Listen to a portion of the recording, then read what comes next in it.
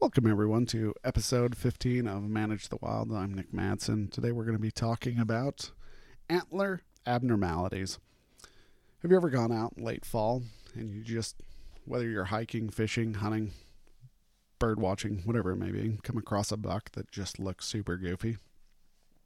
You see points going everywhere, not very tall, covered in velvet, and you're like, shouldn't they have lost their velvet? What is going on? It just looks goofy.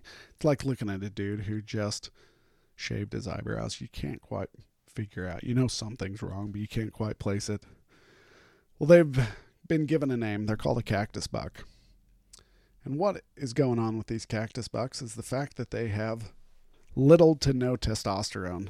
So researchers were looking into why they don't have any testosterone, whether it was genetic or some other factor going on. And in Colorado, they sampled 16 males. They were all cactus bucks, and they all had the same thing in common: epizootic hemorrhagic disease. And this disease affects a whole host of issues within the mule deer.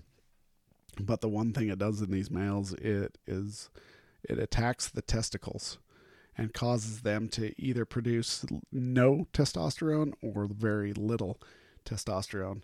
And when the testosterone levels of a buck is affected, it changes the antler growth cycle.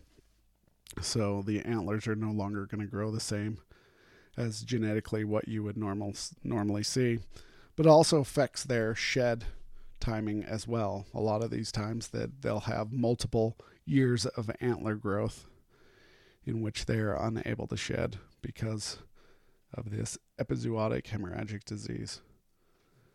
So one way that states are trying to combat this issue is they're enacting special hunts in which they will give out a limited number of tags, and in these tags they can only target cactus bucks. I know it's happening here in southern Utah. They're also doing it in Colorado, and some other states are trying to fight it as well. And so, as states deal with these disease issues, just like people, they see spreads in certain areas, and one way to try to reduce it is to pull those animals out. Now, they're not worried about these animals reproducing because oftentimes their low testosterone makes their body size small as well, and so as well as they're just not producing any gametes. And so they're just trying to stop the spread of epizootic hemorrhagic disease. So now you're more informed. Next time you come across a goofy buck, just think about this and think about the ways that states can try and manage and work around these issues. All right, stay wild. Have a great day.